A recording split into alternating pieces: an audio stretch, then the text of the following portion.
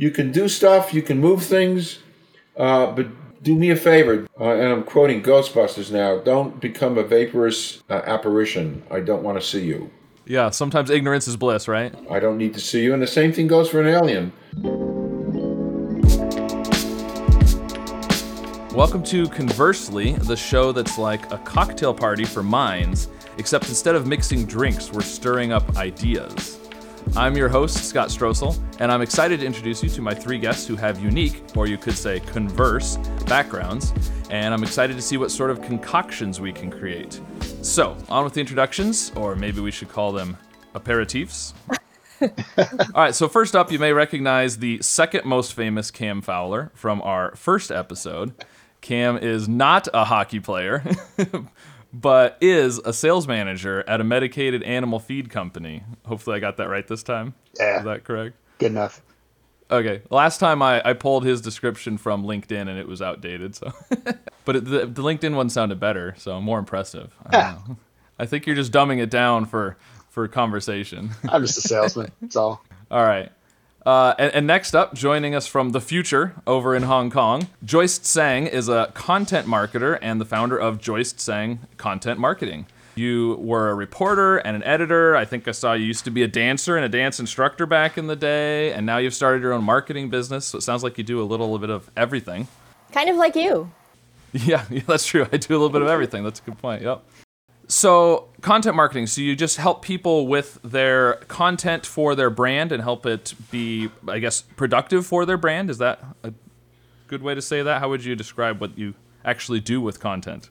Yeah, I mean, that's a great question. I don't want to go through the whole in-depth kind of lecture style of what Sure. content marketing is, but essentially what we're trying to do here is to help brands figure out what story they should be telling. So content, like you said, it could be pretty much anything. This is a piece of content, online social media posts are content, offline interactions are content, but it's really about digging out what story they should be telling so that they become top of mind for their target audiences. So boiling all that down, that's essentially what it is, to attract these cool people to these people's brands by storytelling is the sense of content marketing. Nice. Cool. All right. And finally, Calvin Schwartz is a journalist, a novelist, and a broadcaster, and currently serves on the advisory committee of Women's Health Institute at Rutgers Medical School. And somehow with all that, you also find the time to do your own podcast called Conversations with Calvin, We the Species. And I really liked this comment from you. You said, I thrive on reinvention after 60. Yes. I like that. Should I define that? Sure, go for it. I'll define it. Well, I worked for an eyewear company, the biggest eyewear company in the world, Luxottica Group, for 25 years. Prior to that, I was a pharmacist. And then at 65, the universe kind of reeled me in, and it made me write my first novel. And then I decided to retire, but not retire. So I became a journalist at 65, 12 years ago. And then I became a broadcaster. And then I got involved with the Women's Health Institute and became an advisor, a social media advisor at the Rutgers Robert Johnson Medical School. And then all the things I was doing, decided to give back to students. And then Rutgers grabbed me 3 years ago and asked me to teach. So I became a professor at 77. And now I'm a podcaster. And then, of course, I showed you. And Yeah, I was going to say, you're about to release a book, right? Yep, in 4 weeks, there's A Tortoise in My Hair, A Journey to Spirit, will be published. It got phenomenal reviews from Kirkus. So all of that began after I turned 65. Very nice. So I'm a great believer in reinvention because when you turn in your 70s, it doesn't mean you're going to sit on a front porch drinking prune juice on the rocks in a rocking chair. So that's what that means, Scott. And you said your book is being released, 3 weeks, did you say? So it should be coming out right about the same time as this episode then. Yeah, it'll be on Amazon and just about anywhere you can buy books online. And so wherever people are listening to this podcast, wherever the show notes are on where you're listening to this podcast, you can find links to his book. So It will be calvinschwartz.com. there you go, calvinschwartz.com. Perfect. That makes it easy. Yep. Well, I like the title. There's a Thank tortoise you. in my hair. I thought that was funny. Yeah, it is funny. I enjoy a good pun, so. It's a great pun. Cool. Well, so I have, I think, an interesting question to discuss. As Cam experienced on the first episode, I like to just kind of surprise you and not give you a chance to prepare, because I think part of how you approach a question is as interesting as your resulting answer, right? If you spent a week thinking about it and gave me an answer, that's not nearly as interesting as talking through it. So here's my hypothetical question for you. Aliens have taken over planet Earth, okay? And they are putting humans in zoos. What do you want in your zoo enclosure? I'm pretty sure aliens have already taken over the Earth, right? Well, maybe, I don't know. Yeah. So, I mean, probably pretty unlikely, right? But let's assume it happened. What would you want? What's first things you can think of that you want to have in your zoo enclosure? I'd want to be in there with some other people. I mean, I'm a person who thrives on interaction like this, and I enjoy usually the company of other people. And so I think to be in there by myself would be probably the worst thing I could come up with. Solitary confinement comes to mind. So I would want some other people in there. Hopefully people I liked, but but it would be good. Be good in there, be in there with some other people. For sure. I second that. I would want. There was a great book, Kurt Vonnegut, Slaughterhouse Five, and there's a scene in the movie, and that's when you posed this question, Scott. I thought about that, where Billy Pilgrim is whisked away to this planet Tralfamadore, and he's put into a kind of a cage. It's just like you said. He's put into a cage with this. I'm trying to remember her name. It's very. It'll come to me. But anyway, they gave him a woman to be with him in a cage. So because I'm of the male persuasion, I probably want company and probably would want opposite sex company to begin with. Yeah, that makes total sense. And actually, if you think about, we have zoos that we put animals in, right? One of the things that we often do is either give them opposite sex company or not, depending on what you're trying to achieve there. But yeah, that's definitely, it wouldn't be surprising if that was one of the things that they did, yeah. And I'd like access to the internet. Mm-hmm.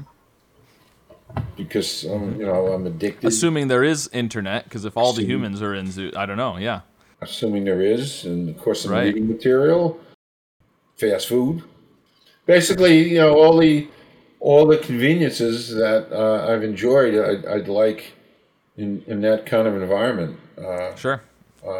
And by the way, comment. It's not a preposterous question that you asked.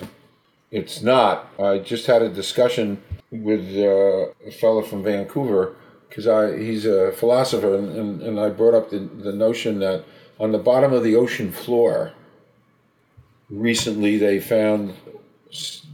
government found some stuff, like metal, but it wasn't from this earth. Congress is trying to get the government to release a lot of stuff, they keep it secret. And actually, I'm kind of glad they do keep that stuff secret. I'm not in the mood to know about that. Yeah, sometimes ignorance is bliss, right? Oh, yeah. Don't tell me about it. But it's very propitious, that question you asked, because it's not that... I don't think it's that far removed. I mean, it's possible. It seems unlikely, but it's certainly possible. So, what's your first thought, Joyce? What's the first thing you think, oh, well, I definitely need this? I actually went and thought about the whole idea of a zoo, right? So even before thinking about what I would prefer in a zoo setting, I was really thinking about how the zoo would actually look like. So like Cam mentioned, like solidarity, or are you actually in some sort of enclosure that kind of mimics your whole environment just to showcase your real contextual life to visitors who probably doesn't know much about how we are?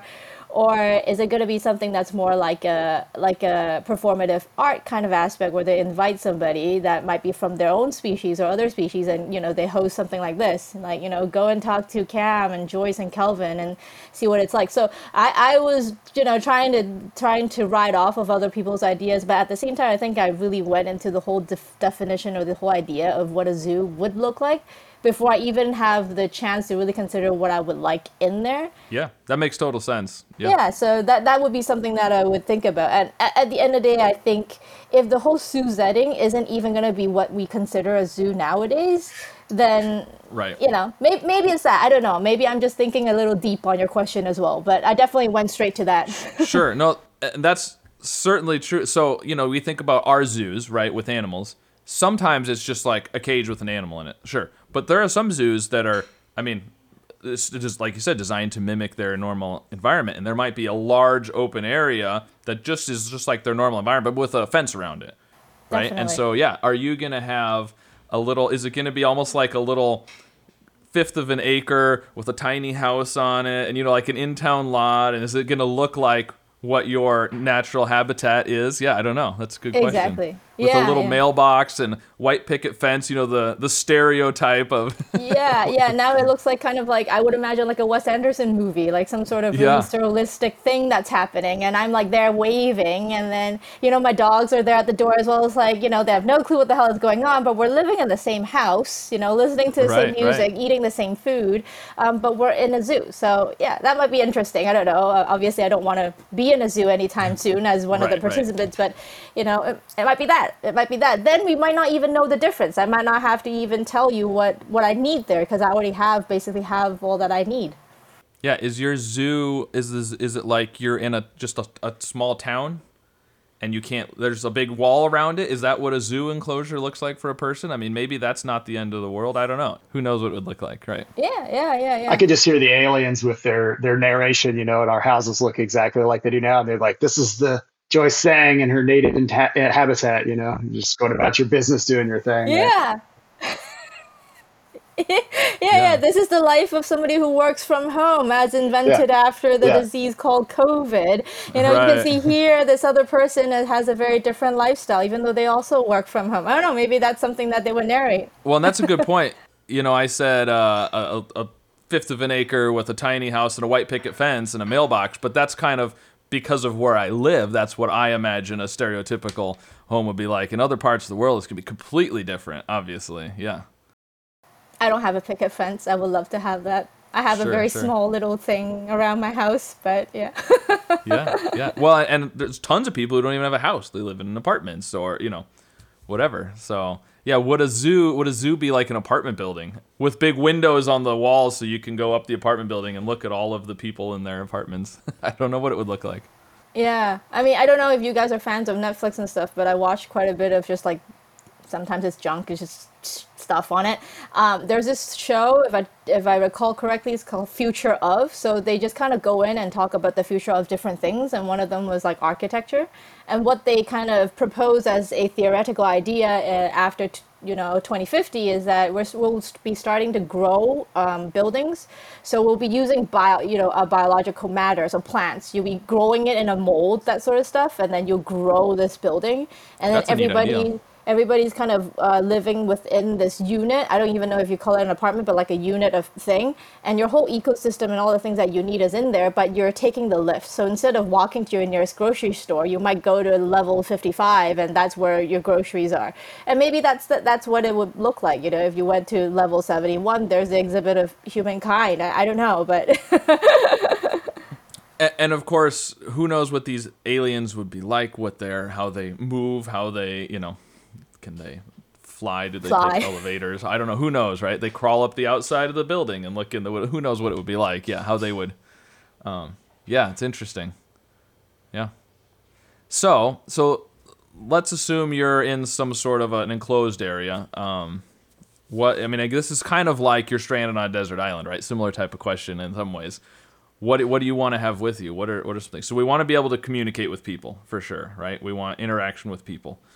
Whether that's other people in our enclosure, or maybe there's doors that can open between, like adjoining rooms in a hotel. You wanted access to the internet. What other kind of things?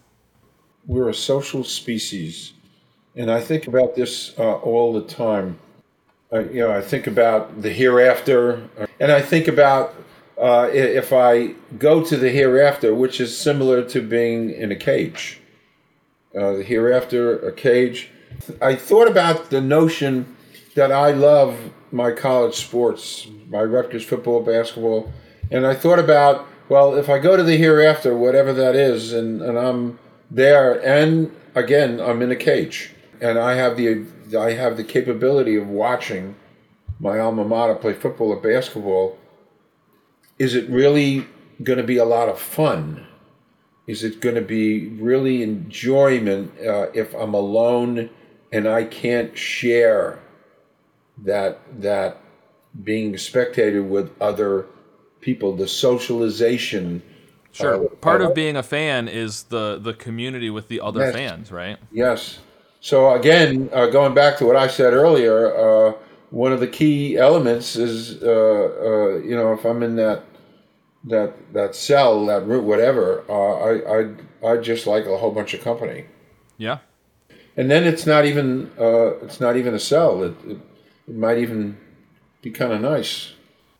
If they're giving you food and they're providing everything for sure. you, yeah, maybe. That could be nice as long as I have that socialization aspect. And I guess that's why when you're really bad in prison, they put you in solitary. Because that's it's a big penalty, yeah.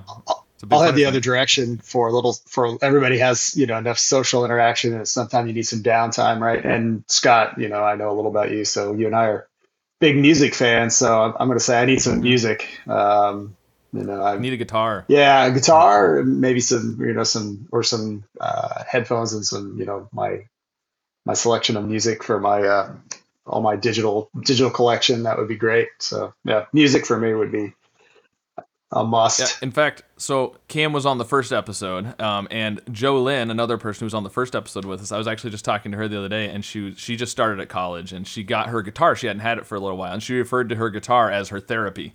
It was her therapy guitar, because she likes to just kind of unwind and play it a little bit, and yeah, definitely. I think music, sports are both things that I would want in some capacity, whether watching sports, playing music, listening to music, something for sure.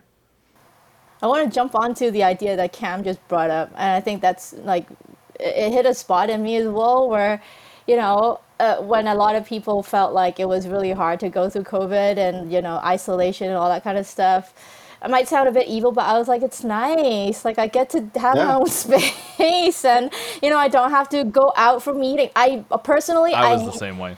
I hate going to physical meetings. I never see the point of it if we can do it online or if it can be conversed in an email. Or it's more just like finding an easier way for some other people who doesn't, no offense, but, who wants to just kind of dwell and linger a bit longer than you need to when it comes to, appointing a specific kind of location. You must go to this location for this meeting. I always am a believer of that. If you just want something done, you'll find a way. So I personally think it would be nice to just have some downtime by myself as well. No offense to my husband and my 2 dogs either. Like, I would love to have them there. But, if there were days where I'm on an exhibit by myself, I really didn't mind about that either. I think, the music part, I think that would be something that's nice to have. For me, I actually graduated with a BA in visual arts. So I was technically trained as a painter. But, I didn't go down that career path. But my paint palettes and those kind of stuff would be kind of your therapeutic guitar, the same concept of that. So having that for me would be very important. And I recently just moved houses. So I think that really questioned me as well. Like, what did I find as being the most important thing that I need in my new house, apart from the essential stuff like a table and my computer and stuff.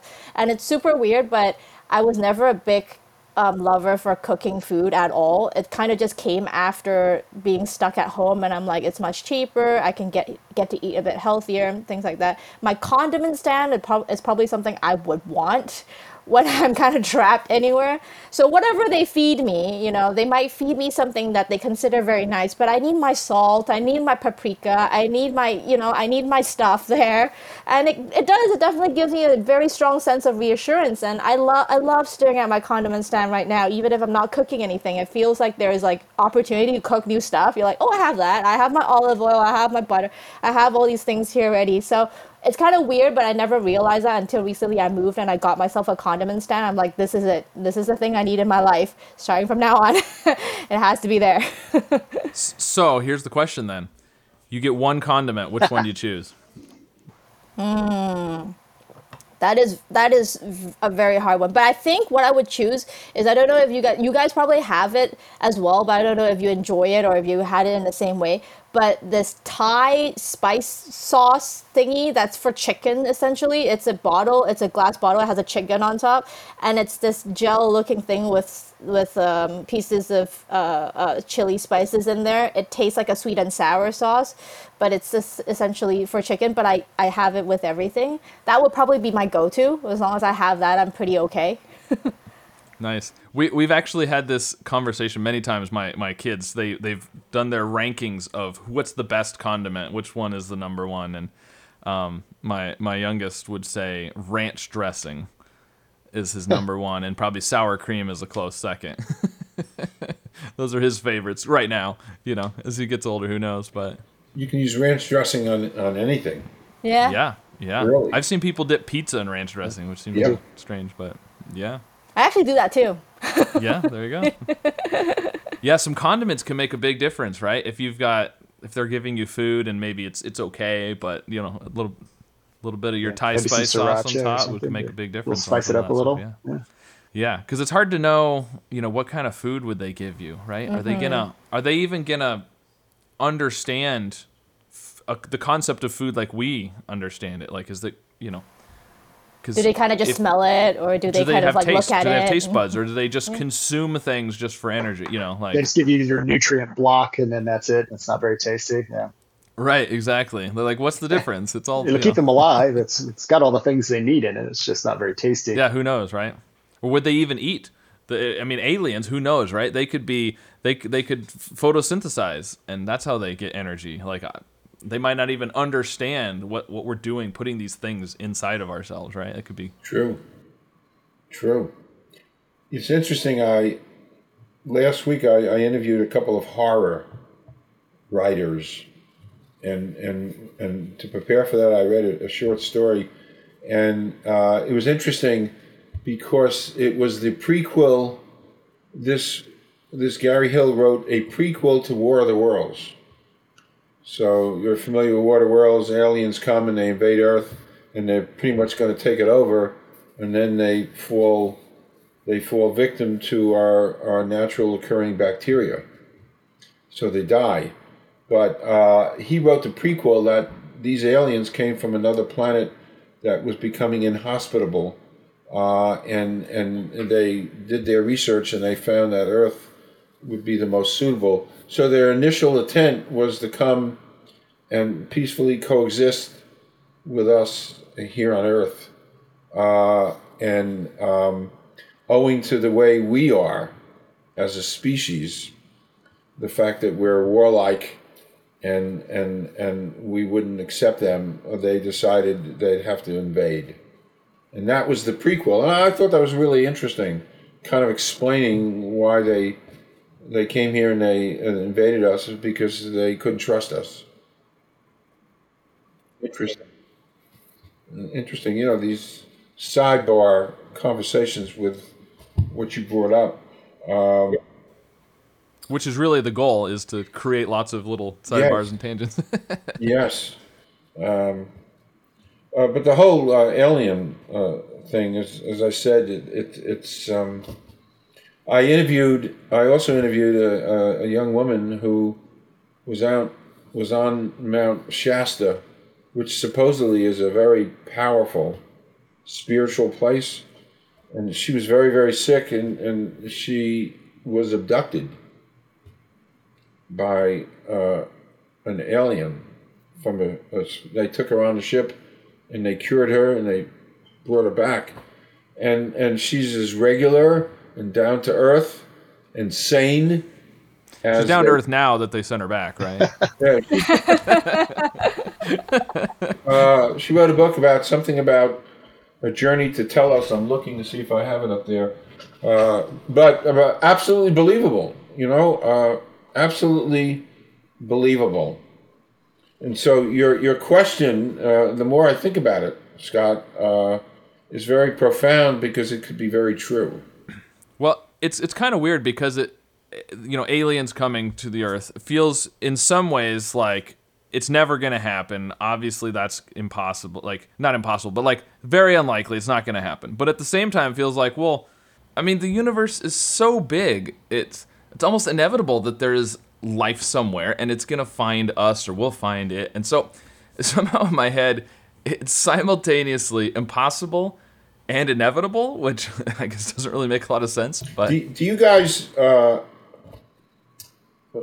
we're going to branch off.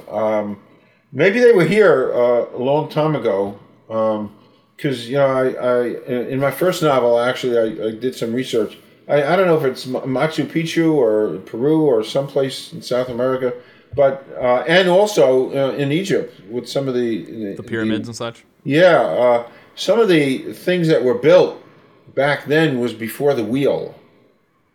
So in Peru, whether it's the Mayan, some of the things that were built, and there are ruins around, were built way before the wheel. So the question remains: how did these ancient peoples carry some of these hundreds of tons blocks up a mountain without a wheel? So it leads you to believe that they had some help, or my feeling on some of the stuff when you're looking way back in history and we say we don't understand how did this happen, what happened, is maybe we just don't know, right? We're missing some key piece of, oh, well, if we'd known that this was going on, or that this thing was there, if we'd found that, we would have understood. But maybe we just, there's some obvious explanation and we just don't have the information because there's so much from history that we're just, I mean, I don't want to say guessing per se. It's educated guessing, but it's a lot of guessing, right? A lot of assumptions. So yeah, but who knows, right? They could have had help. Yeah, we don't know, and that's the whole thing. We don't know, but there's little snippets of information that comes along. A lot of it gets gobbled up by governments, and they don't want to share it with the general population. I'm glad they don't. I want to be left in the dark. You just want to root for Rutgers and pretend like there's no aliens, right? I've done a bunch of paranormal as a journalist. I didn't ask for this, but I've done a bunch of paranormal investigations and I write about it. I explain it, and there are things that happened that's inexplicable. And I lived it. Again, I'm just a regular guy, a big fan of Iowa women's basketball. That's about as regular a guy as you can get. But yet I've been, I guess, gifted that I've had some of these paranormal. And in all the paranormal things that I've done, I make it perfectly clear and I say it out loud so that if there's a spirit out there, I say it out loud. You can do stuff, you can move things, but do me a favor, don't. And I'm quoting Ghostbusters now, don't become a vaporous apparition. I don't want to see you. I don't need to see you. And the same thing goes for an alien. You want to do stuff, you want to move things around, you want to move my clock ahead, you want to turn the lights on and off in the room, go right ahead. You want to, hey, listen, I have a picture of a relative there that jumped out of a picture, and I write about it. Jumped out of a picture and typed on my phone, well, she typed mom because it's my mother who's gone. And I've asked a million techie people, who typed that? Who typed that? So the point being, what you said, Scott, is we don't know. We're smart, we've got AI coming down the road, but we don't know. So once again, going back to the original question, it's a really valid question because we don't know. Yeah, certainly possible. I think Kelvin raised like three really cool stuff that just, kind of like, I was like, But like one thing is, I don't know if it's a coincidence or if, you guys are aware, I don't think you guys are, but August during these few days, it is a kind of a spiritual week here in Asian communities. So you would see a lot of people burning what you would see as paper, but they're kind of representative of like offerings and stuff in front of their houses or their villages and things like that. So I've been there, and then obviously mass media takes advantage of that as well. So there's a lot of like spiritual paranoia shows going on. So I've been like being bombarded with a lot of that as well. So I don't know, that might be a cool note for you guys. August around this time, because we run on a different calendar when it comes to festivals, which are, from the lunar calendar. So it would be kind of considered July in the Asian sense. That's kind of the ghost month where supposedly, the spirits come back and then they're not trying to haunt you, but they're trying to come back and do stuff kind of like, we're traveling, they're traveling as well. They're just traveling. This is their month. But anyways, that's the paranoia part that I picked up on, a coincidence here as well, the timing wise. And when you're talking about the pyramids and things, I watched another show on Netflix, but I think what it was, they raise a really good point. Like you said, we just don't know. But I really think like it's not that we don't know; it's people are not trying to let us know. There are people who knows, but we just don't know. The kind of the idea that they're raising there is that there is literally a chunk of history that's been missing, and the reason for that is because that chunk of history doesn't match up with what traditional archaeologists wants us to believe. We did start off from evolution from primates, but that was way ago. That is longer than what archaeologists claim. And in the middle of it, there's this chunk of time where we actually know a lot of different technology and things. We knew how to watch the tide, nature, we just knew how to use all that stuff. And then we built a lot of amazing things. And then there was an asteroid and then we all died. So supposedly that's what they're claiming. There's this big chunk of time where we evolved, whether it be Mayans or Atlantis or whatever it is. And then some sort of catastrophic destruction came and then those people all died.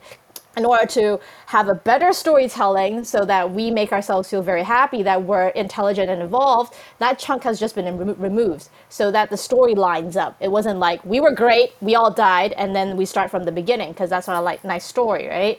So I actually believe in that quite a bit as well. Obviously, I just watched one show and did, a little bit of research, but I think it's more about that, if it doesn't line up, it's because somebody deliberately removed something because it didn't fit their story. So I don't think it's because we don't know.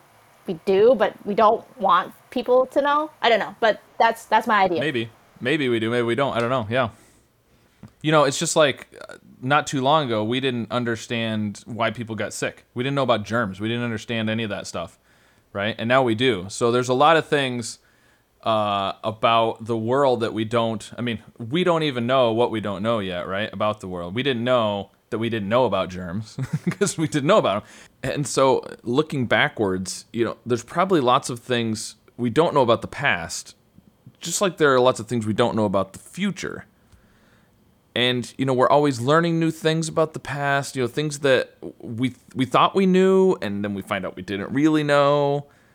Like when we first started finding dinosaur bones, we had a lot different idea about what dinosaurs looked like than the current idea. Dinosaurs definitely don't look like dinosaurs. That's what I think. Because if you imagine a whale died, and then the whale species is this extinction, and then years after, they find all the fossils and all that, and they're like, okay, this is. Looks like. They're not going to. Again, it's a lot of educated guessing. Yeah. Making the best deductions you can with the information we have, but it's changed a lot even in my lifetime, right? They used to be the terrible lizard dinosaur, right? And then they looked very lizard-like, and now they talk about they may look more bird-like. They're more related to chickens probably than they used to be thought of. So they definitely have changed with their theories. Scott, if you ever want to get a deeper discussion about dinosaurs, my sister-in-law is a paleontologist. So there we go. So I could get you. She'd probably be happy to come on. We could talk about dinosaurs. Yeah, that'd be good. Oh. Yeah, you can definitely get her on. So Jurassic Park, listen, they're growing chicken in test tubes. In 5 years, you're going to be able to go to the supermarket and buy chicken from a test tube. But will it taste like chicken? Everything tastes like chicken. Well, it's chicken. Genetically, it's chicken. They're just growing it. So it may be.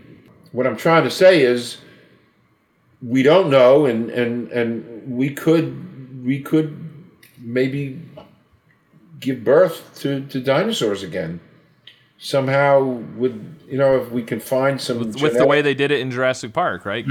Find some DNA somewhere. I mean, it's theoretically possible what they were saying. Find a bug that had some blood and get the DNA, and right. If they can find it and they can find that DNA, they can make that in the lab. We could see dinosaurs again. Theoretically, yeah, it's maybe possible. Yep. By the way, you were talking about music. That going back to your original question, that would be something else. That was a great answer that you got to have with you. For sure. Absolutely. And I write a lot about the fact that in certain times of my life, periods of my life, I would go through weeks and maybe months of just listening to my 60s music incessantly to occupy the mind, to keep it busy. And that helped me get through whatever crisis that I was in. I had to have my music. And if we didn't have music, we would just be singing and making music anyways, I feel like. It's even if we had no instruments, no nothing, we'd be banging on the ground and we'd be making music somehow. Right. It would happen. Scott and I'd be driving you guys crazy if you were in the same enclosure with us by constantly drumming or whistling or singing something constantly. Yeah. I mean, I already do that, and I have instruments around, so... Same for me. What are some of your favorite musicians out there in Iowa? Oh, I just took my kids to go see a concert. We just went to Council Bluffs. The Mega Monsters tour was coming through, so I just took the kids and I all went to go see a couple of my favorite bands. So you don't get Springsteen coming out there, do you? Not too often. I have seen Springsteen though when he did his kind of reunion tour with the E Street Band. Okay. And when I used to live in Memphis, Tennessee, and he came through Memphis, and so I went down there and saw him. So no, he was good. Yeah. What music would you have to take with you though, Scott? Like if you could only be limited, like that's like the old question. Like you're stuck on a desert island, you can only take like 5 artists. Who would you take? Oh, that's a good question. Good question. Well, which ones do I listen to the most? I could just look at Spotify and see what my top ones are. That's cheating. Yeah. So Relient K would be on there probably. Ooh. Relient K. Cake. Oh yeah, Cake's good. Who else do I listen to quite a bit? The Flowbots. Nobody knows who they are, I'm sure. I listen to a lot of We the Kingdom, Greta Van Fleet, Nirvana, Audioslave. I don't know. I have a big variety. I don't have like entire albums on, like I listen to generally. Mm-hmm. I've got 2 songs from these people, and a couple songs from those people, and a couple songs from there. So I have kind of a wide variety of tastes. I take this blues artist, Howlin' Wolf. That would be a guy I'd take with me. I kind of learned about him a few years ago. He's kind of back in the 60s, kind of later blues. So he's in my top 5 list for sure. Yeah. Got this great voice. Is there a good Hong Kong band that we probably don't know about that we should listen to, Joyce? Any recommendations for us? There's a lot of really good Hong Kong bands. I'm sure there's a ton, yeah. And I feel like I'm too old to even comment on it. Like, I don't even know what the young people are listening to anymore. They're on TV, they look great, they play good music, no clue who they are, I don't know.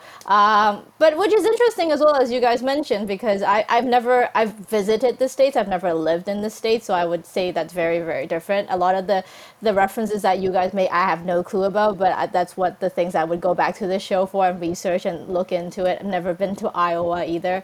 I grew up in Vancouver, so the closest place for me to visit was like LA, but I did the whole touristy thing, so I think it's not really authentic. But because I was a dancer, I did hip hop, so obviously my playlist is all hip hop music.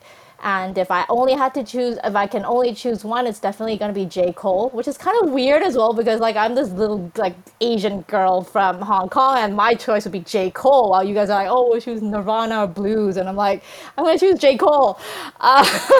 In Vancouver, you're close to Seattle. You'd think you'd be into the grunge stuff. Yeah, I know, right? Like, I don't know why it didn't. I didn't. But yeah, I was definitely a big, into hip hop a lot. So, Yeah, yeah. I can't recall any of the names because I'm just not.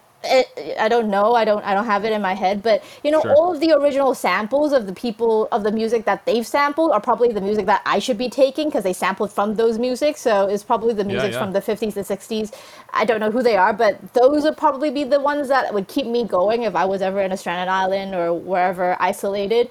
Because then I'll be like, oh, that reminds me of that song. Oh, they sampled from that song. It's just like this interesting conversation I can have in my mind based on these music. But yeah, Yeah, I mean, like, for yeah. sure. How much space do you think you would need? Considering I'm from Hong Kong, not a lot, because I don't have a lot of space to start off with. I mean, Yeah, it depends what you're used to, right? For sure. I would love to have more space, but the only thing is, once you have more space, there's a lot more cleaning to do. And I am Maybe very they kind would. of. I mean, you're in a zoo. Maybe they come in and clean your enclosure. I mean, I don't know, right? The animals don't clean their own spaces in the zoos, right? Yeah, that's another thing as well. I watched a show recently where they showcase this aquarium, like their day to day, how they kind of clean out their stuff. They have this whole like basement area. It's just full of poop, and they kind of clean it out every single week. But anyways, that's kind of another story. But I'm not trying to be mean here. I noticed that I am the one with the long hair and all that, and we have two lovely bald gentlemen here. So you would not know how much hair I have to clean on a daily basis. So Yeah. I'm just shredding, and then I have two dogs, so there's just fur everywhere. It's kind of like in the old movies where you have all these just hair and stuff flying around. So they could be cleaning my area or my captivity zone or whatever, but I'll still be having hair around. So that's an issue for me. Well, we have two dogs, but they're both doodles, so there's no shedding. Yeah, Really nice. And Mine's I are- don't shed. You so- don't shed, yeah. My husband and I both have long hair, so we're both like it's just everywhere. Yeah, yeah. What about your pet? Would you want to be able to have a pet in the zoo? Would you want your dog, Scott? Speaking of dogs, I mean, I have a dog. I'd kind of like to have a pet. So do you think that's allowed? Because I can't. I was trying to think earlier if there are any zoo situations where they have animals I think- in the enclosure with other animals. I was having trouble. I knew there must be. They do but- sometimes. They do sometimes mix up some of the animals that get along well together. Yeah. That would make Would sense. they let us have pets? I mean, if they're doing a zoo of Earth, then they're gonna have animals in it too, right? Not just people. We're just gonna be another one of the things in the zoo. So Are you suggesting the zoo the Earth is a zoo? Is that what you're suggesting? maybe, I don't know. I That's don't what- know. That was my joke about earlier when I said that we're already living in a zoo. Right. Well, yeah.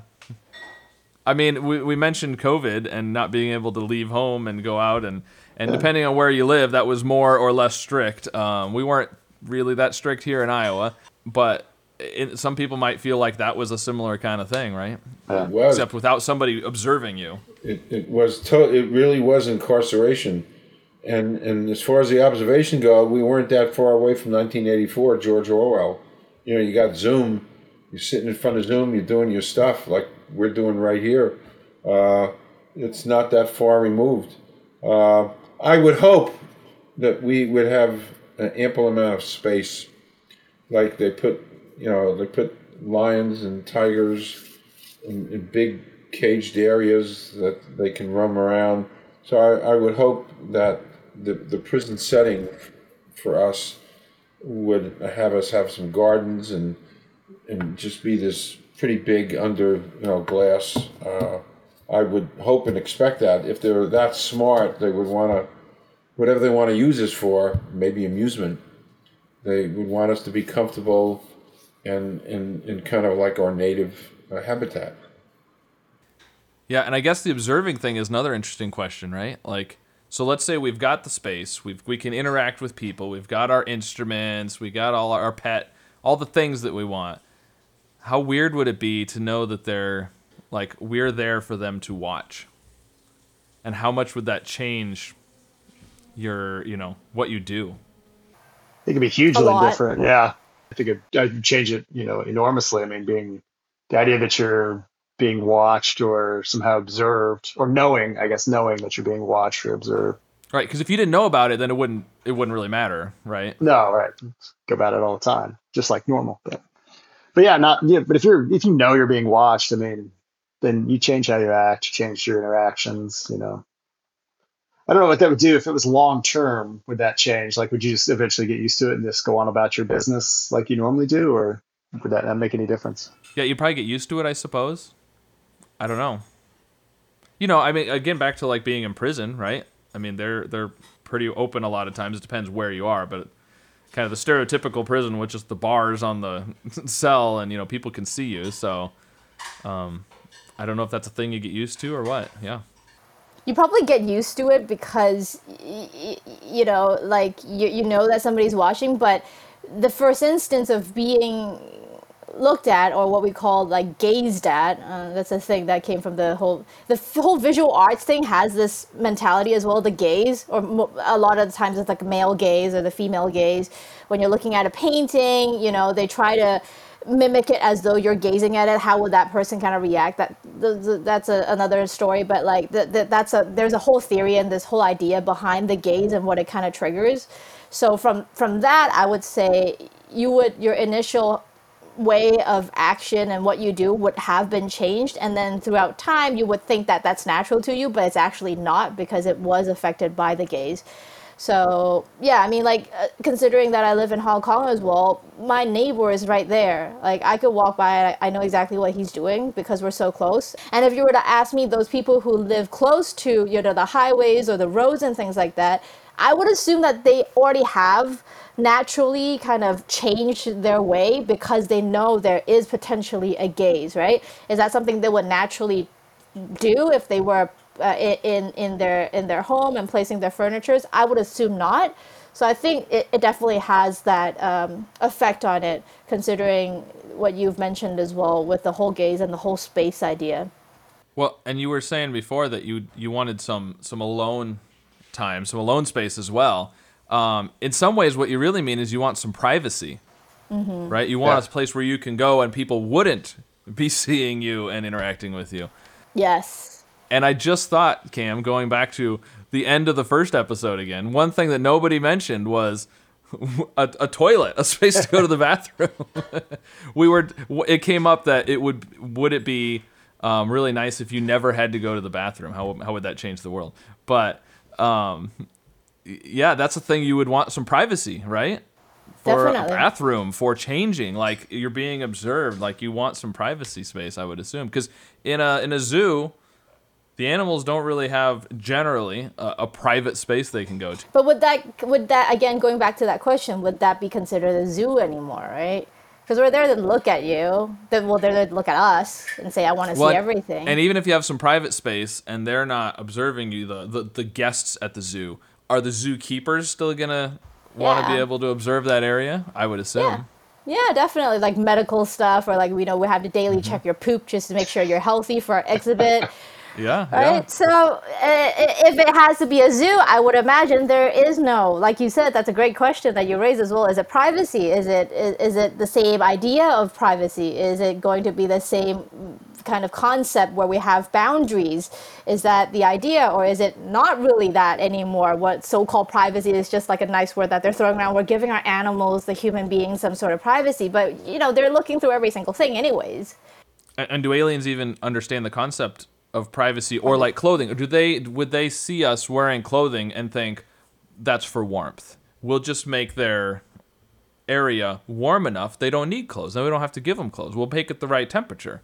Are they going to understand the idea of that? I don't know. If they're completely new to the planet, I would imagine them being super confused. Like, there's people here in Hong Kong wearing long sleeves when, like, you guys would probably be here, like, wanting to wear nothing because it's humid and hot. And then there's nude beaches, right? Like, people picking not to wear anything in front of everybody, and people are having fun. They're definitely going to be super confused. Like, these are the same species. Their DNA is the same. Their skin color is slightly different. But, like, these people love to wear clothes.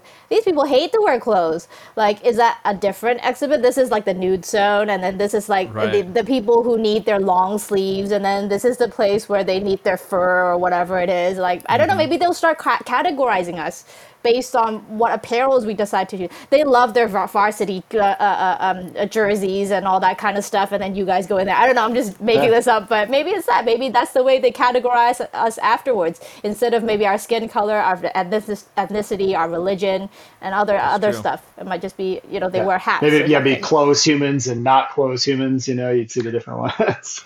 Yeah. Maybe it's that. Who knows? My theory is if they got here from wherever and had the wherewithal to get here, they're smart enough to understand all of this, and they would make the right kind of accommodations. Potentially, yeah. Yeah. I mean, we would hope so. Or they'll just ask AI. So they'll come and they'll ask AI. They built this thing. Let's ask that thing. They probably know better than us. Which I don't know. Like, what are your experiences with just using AI? The first thing I did with AI is that I asked if the AI knew who I was, and because of the content I put online all the time based on my job, they did know who I was, which was quite fascinating. Joyce Sang is a content marketer. I haven't thought to do that yet. I haven't thought to ask it who I was. You should definitely do that. One of the things that I've done with AI is, so I have my YouTube channel, I do puzzles and stuff, and I actually did a video where I asked ChatGPT, I tried to have it solve a Wordle. It failed pretty badly. It doesn't understand letters, and that a word is made up of a block of letters. It just knows a word as a word. It knows Steve is word number 8,672. It doesn't know that it's STEVE, right? It doesn't understand the concept of letters. It was really interesting. It seems so smart sometimes, and then if you know how Wordle works, basically we'd put in a word and then it would show up and it would say, oh, there's a yellow A at the beginning of the word. So I'd tell it that, which means that A is not the first letter.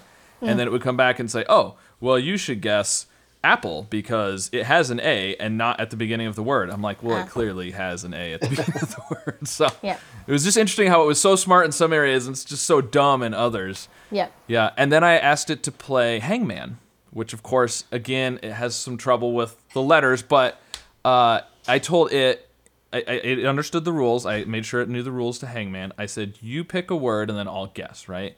And so I start guessing, and I can't figure out what this word is. I'm getting letters figured out, and eventually, just by lucky guesses, I got all the letters figured out. No idea what this word is. And it says, oh, the answer was... and it gives me the word, and then it says, which is, and it gives me a definition. And I'm like, all right, cool. And then I Googled it and looked it up. Couldn't find it anywhere. So I went back and said, I don't remember what, I questioned it. I said, what is that? What is this word? And then it said, oh, I'm sorry, my mistake. That's actually not a word. What? The AI hallucination comes in. Yeah, that's the thing. So weird. Yeah. They tricked you. So it cheated, is what you're saying. AI cheated at Hangman. Basically, yeah, it cheated. Well, what's funny is it said, this is a word, and this is the definition. I said, what is that? And it's like, oh, oops, never mind. Okay. I had AI do a bio. There's three that I use: ChatGPT, Bard, and there's one other, I forget. But I asked it to do a bio. I just did it the other day, and it spit out a long bio. Fairly is the key word, fairly accurate bio, except it had me writing 4 books instead of 2, and it had me having 2 sons instead of 1. It's just looking into the future to when you've had 2 more books and another son. I don't think so. But reinventing after 60. I mean, come on. It's funny, George, you said you were from Vancouver. My AI connection is a philosophy professor in Vancouver. Right. And we had met on LinkedIn, and we struck up a really nice friendship. He's the one who built that robot that is self-aware. It's the world's first and I think only self-aware robot. But he's Vancouver, and we get together every 2-3 weeks on air, and we talk about all these different AI subjects because it fascinates. And I brought up and talked to him about it. In 1964, Arthur Clarke who wrote 2001, which came out in the late 60s, that was directed by Stanley Kubrick. He warned, Arthur Clarke warned us in 1964 about AI and those kind of things taking us over. And by the way, watch this. Again, a permutation of your original question, Scott. We're saying, aliens, but AI can come along and take us over and be an alien. Yeah, in a sense. Yep. Yeah. Or you could go with something like the book The Sphere by Michael Crichton. I don't know if you guys have read that, but they think there's aliens, and it turns out it's us from the future who have time traveled back. So that's always a possibility too, right? Yeah. So alien is a kind of a funny word. It could mean a lot of different things. That's true. Alien really just means foreign, right? Or not. Absolutely. Not from here. Scott, you're gonna have to put the spoiler alert on there for anybody who hasn't read The Sphere before you post this. The Sphere, the book from 40 years ago. Yeah. Michael Crichton's got it. Love him. Yeah. Maybe not quite 40, but Michael Crichton's probably my favorite author. So, big fan of his stuff, yeah. We were talking about Jurassic Park earlier. That's another Michael Crichton one, so. And we almost had the Andromeda Strain. This is the kind of thing that he would write about, actually. Yeah. Now, another thing that I noticed nobody has mentioned, would you ask for things, if they said, what do you want in your zoo enclosure, right? The aliens ask you. Nobody asked for anything that would help them escape. I had thought about that. I was going to ask about a cake with a file in it. Can I have that so I could escape? Like, the old movies, I had thought about that. Yeah. I mean, we said we wanted connections with other people, and I feel like to coordinate, they've come down, they've attacked us, they've put us in zoos. I want the stuff that I need so we can mount some sort of escape or attack to take back control, yeah. I also immediately went to a bed. Can I have a bed? Because a comfortable place to sleep. So... So you're thinking of how to escape. I'm thinking how to make my stay more comfortable. Yeah. Well, right, and there's kind of two ways to look at it, right? Because if you're trying to escape, you're probably not going to be as comfortable. No. Right? If you just accept it and be comfortable, you're probably going to live a lot better. So maybe that's the way to go. I don't know, right? Ignorance is bliss, like we said before. Yeah. Yeah. It depends on, your status and how you're living, not to try and get into socio-political ideas here, but like how you were living before the aliens came, right? If you're having a really well-off life, you're driving everywhere, you're rich, and you have a lot of disposable income to buy stuff, then yeah, you're definitely the one who's going to think about escaping. But I saw that, again, this is probably going to be like the thing that it's going to upcome in the show for me a lot. I saw the show. Joyce is the girl who always says, I saw the show. We did that a lot on the previous episodes, too. Yeah. Don't worry. This has been a common theme on this show in general. Yeah. Yeah, I saw the show. About jails around the world, right? Like, and there's this jail in, I think, somewhere in like Norway or Sweden, the happiest place on earth. And their jail is like, me and my husband were like, like, I wouldn't mind living there. Like, yeah, I'm stripped of my freedom, but they get their own kitchen, they get activities, they have a healthy schedule. Obviously, we're not looking to commit crime, but, if your comfort level of being captivated is more or less the same of how you were living before being captivated, then you don't really, I would go for what Cam just mentioned, like just trying to make myself at home. But if the distance between the two qualities of life is very vast, then I would definitely think about escaping. So to answer your question, if there is that white picket fence in a little house, I'd probably be really happy staying there because I don't have a picket white fence and I don't mind having a little house. So yeah, it really depends on the status that you were beforehand to answer that escape or non-escape question, I think. For sure. And it's kind of, that's sort of the premise of the show. Conversely, the reason it's conversely is different converse backgrounds, converse opinions, because depending on your approach. So again, back to the first episode where Cam and I were, we asked people, we did a would you rather, and we said, would you rather never have to eat or never have to sleep?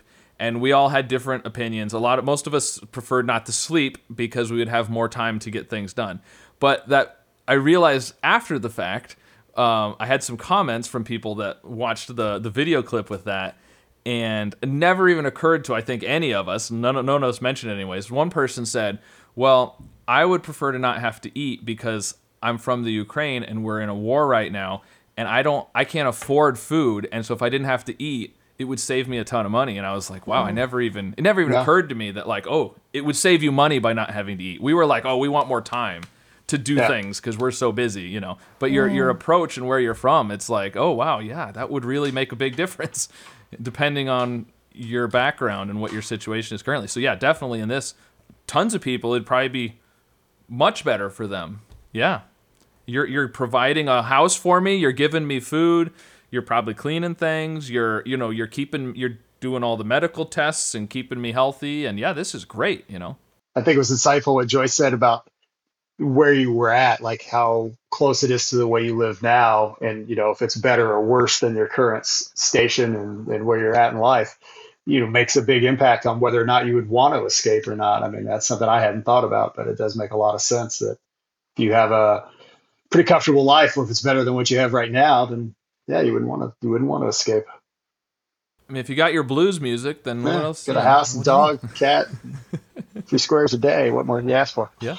Yeah, so yeah, it's certainly interesting. Well, I'll be interested to see the comments too on this episode to see, because everybody's going to have a different approach, I think, based on their background and also based on your assumptions of what this zoo would be like, right? Is it like you're in a little cage with nothing? Is it a nice house and stuff? Is it like they've walled in a city? Yeah, what's it like? And speaking of comments on the episode, I'll mention that I did create a Reddit forum for this show, so there's a different page for every episode, so if people want to go discuss it, they should go there. You can find all the links to everything at conversely.fm, so I'll plug that. Well, I think, speaking of bed, Cam, it's getting late in the evening for some people, just start in the morning for some people. I might go back to bed, actually. You might go back to bed. There you go, that works too. Yeah, my son came home from school. They just started school just a few days ago, so it's pretty new going back to school, and he came home, and a couple hours later he comes downstairs, he's like, I just took an 1.5 hour nap on accident. He's tired, he's doing a lot of stuff that he's not used to doing, so yeah, that's valid. Wake up and go back to sleep, why not? But yeah, so any final thoughts on what you'd want? Any last things you thought of that you said, oh wait, I definitely want my teddy bear or whatever, I don't know, something that you forgot? How about an option to leave after 6 months? If it's not to my liking, just let me go and become a farmer, raise some corn. Become a stray? Yeah. Yeah. If it doesn't work out, give me my freedom. I actually live right next to this botanical zoo garden thing here in Hong Kong, which is kind of rare because I'm like kind of out there in the suburb kind of area that's like further out, and I live in a village house. That's why I said I have a little place. I'm not rich, so it's not like that kind of house. It's just a village house. But in any case, recently a lizard actually ran out from its captive. He went on a trip on his own, so he was just like, I'm gonna go out here, peace guys. And then he came back just yesterday, and he's like, I'm back, I miss my friends. So that was pretty cool too. Like in Hong Kong, it happens quite often because it's so close to the city. There's ways for them to kind of get out and just take a little trip, and then they're like, I'm coming back because, like you've mentioned, people feed me, it's clean. They have their friends there. Like they have, he actually in the media coverage said the lizard came back and reunited with his tortoise best friend. So it was a nice story, right? Yes. So I guess that would be something that's kind of neat too. If you're kind of in captive or in the zoo, you get to go out sometime. But under the premise that you will come back for your network of community or whatever. I think that was pretty cool. Maybe that could be something that might happen if we were captive in a zoo. Like, did you know about that human Scott? Like, he ran out just 7 days ago, and now he's back reunited with his best friend Cam. Right? That's a cool story. Came back for some nachos. Yeah, came back for the blues, and then jamming music. He couldn't find the blues music out there, and he came back. I don't know, but that's kind of cool. Like, if you get that as well, like just cool stories. Yeah, we kind of have that here with cats and dogs typically. Somebody's cattle run away and they'll say, well, he'll come back in a couple days when he gets hungry. Yeah. That's usually the comment. He'll come back when he gets hungry, right? Yeah. So yeah, it'd probably be the same thing. Scott will come back when he gets hungry. It won't take long. Yeah. Yeah, the food. Going back to the food question again. For sure, yeah. It always comes back to food, doesn't it? Yeah. It always does. Cool. Well, so let's, Joyce, remind us again where people can find out more information about you, all the things. What's your website? Oh, my website is joyceandcontentmarketing.com. And I always say, if hopefully I did my SEO right for those who are also in marketing, you should be able to find me if you just type in Joyce Sang, right? I should be up there. And the links will be in the show notes and all that stuff. So there'll be a link down there so people can find it wherever. Depending on where people listen to the podcast, it always is in a little bit different spot or looks a little bit different. You know, when we're on YouTube, we always just say below the video, but Link in the description below. You know, description below. Yeah, but with podcasts, it could be anywhere. So in the show notes, link in the show notes to your stuff. So people should go check that out. And Calvin, your book is probably out when this episode goes up. If not, it's just about to come out. Yes, when this gets aired, there's a tortoise in my hair. Journey of Spirit will be on Amazon and Barnes & Noble. Will be everywhere. And you can find me you can find me now at the end of September at calvinschwartz.com. I'm also on LinkedIn quite heavily. Calvin Schwartz on LinkedIn. I'm on Facebook, Cal Schwartz. So I'm a social media guy. You're everywhere. Yeah. So there'll be all the links in the show notes to him too. And Cam, what do you want to tell people? What are you working on? Is anything? I did not play for the Anaheim Ducks. I guess that's that's going to be the thing for me, because there's a hockey player with the same name. If you Google Cam Fowler, that's what you're going to find is the hockey player for the Anaheim Ducks. Yeah. I did not win a gold medal in the U.S. Olympic team for hockey. So. Yeah. Why don't you tell us about your pinball machine? That's exciting. Oh yeah, I recently found a guide that was a great guide online, and there's a whole community of virtual pinballers out there that are building these amazing cabinets and recreating all these old pinball machines that I grew up with a lot of them and love. And so I decided to build one myself. And there was a great guy. I wish I could think of his name so I could plug him, but he wrote a 1,200-page guide to building your own pinball machine, and it was indispensable and just amazing. So it's really a credit to what you get off the internet. Send me some pictures, and we'll put some pictures of his pinball machine in the show notes as well. We'll put a link to some pictures. I'll send you out some. Sounds good. Very nice. Cool. All right. And of course, conversely.fm is where you can find all of the things for all of this stuff. And so I want to say thank you to all three of you. Appreciate you guys being here, and we'll release you from your captivity now, either to bed or to back to bed, the day, or maybe to bed, whatever, or to work if you're like me and you do most of your work late at night. But cool, thanks for this was great. Lots of interesting stuff, lots of things that I hadn't even thought about, which is always good. Converse ideas. Cool. All right, thank you guys. Thank you, Scott. Nice to meet everybody. Nice to meet you all. Bye. Bye. I mean, I don't know if you guys are fans of Netflix and stuff. There's this show, but again, I watched another show on Netflix. I watched a show recently where they have, this is probably going to be like the thing that it's going to upcome in the show. Joyce is the girl who always says, I saw the show. Well, don't worry. I definitely won't put a bunch of clips of you at the end of the episode saying, I saw this show. Yeah, I saw this show.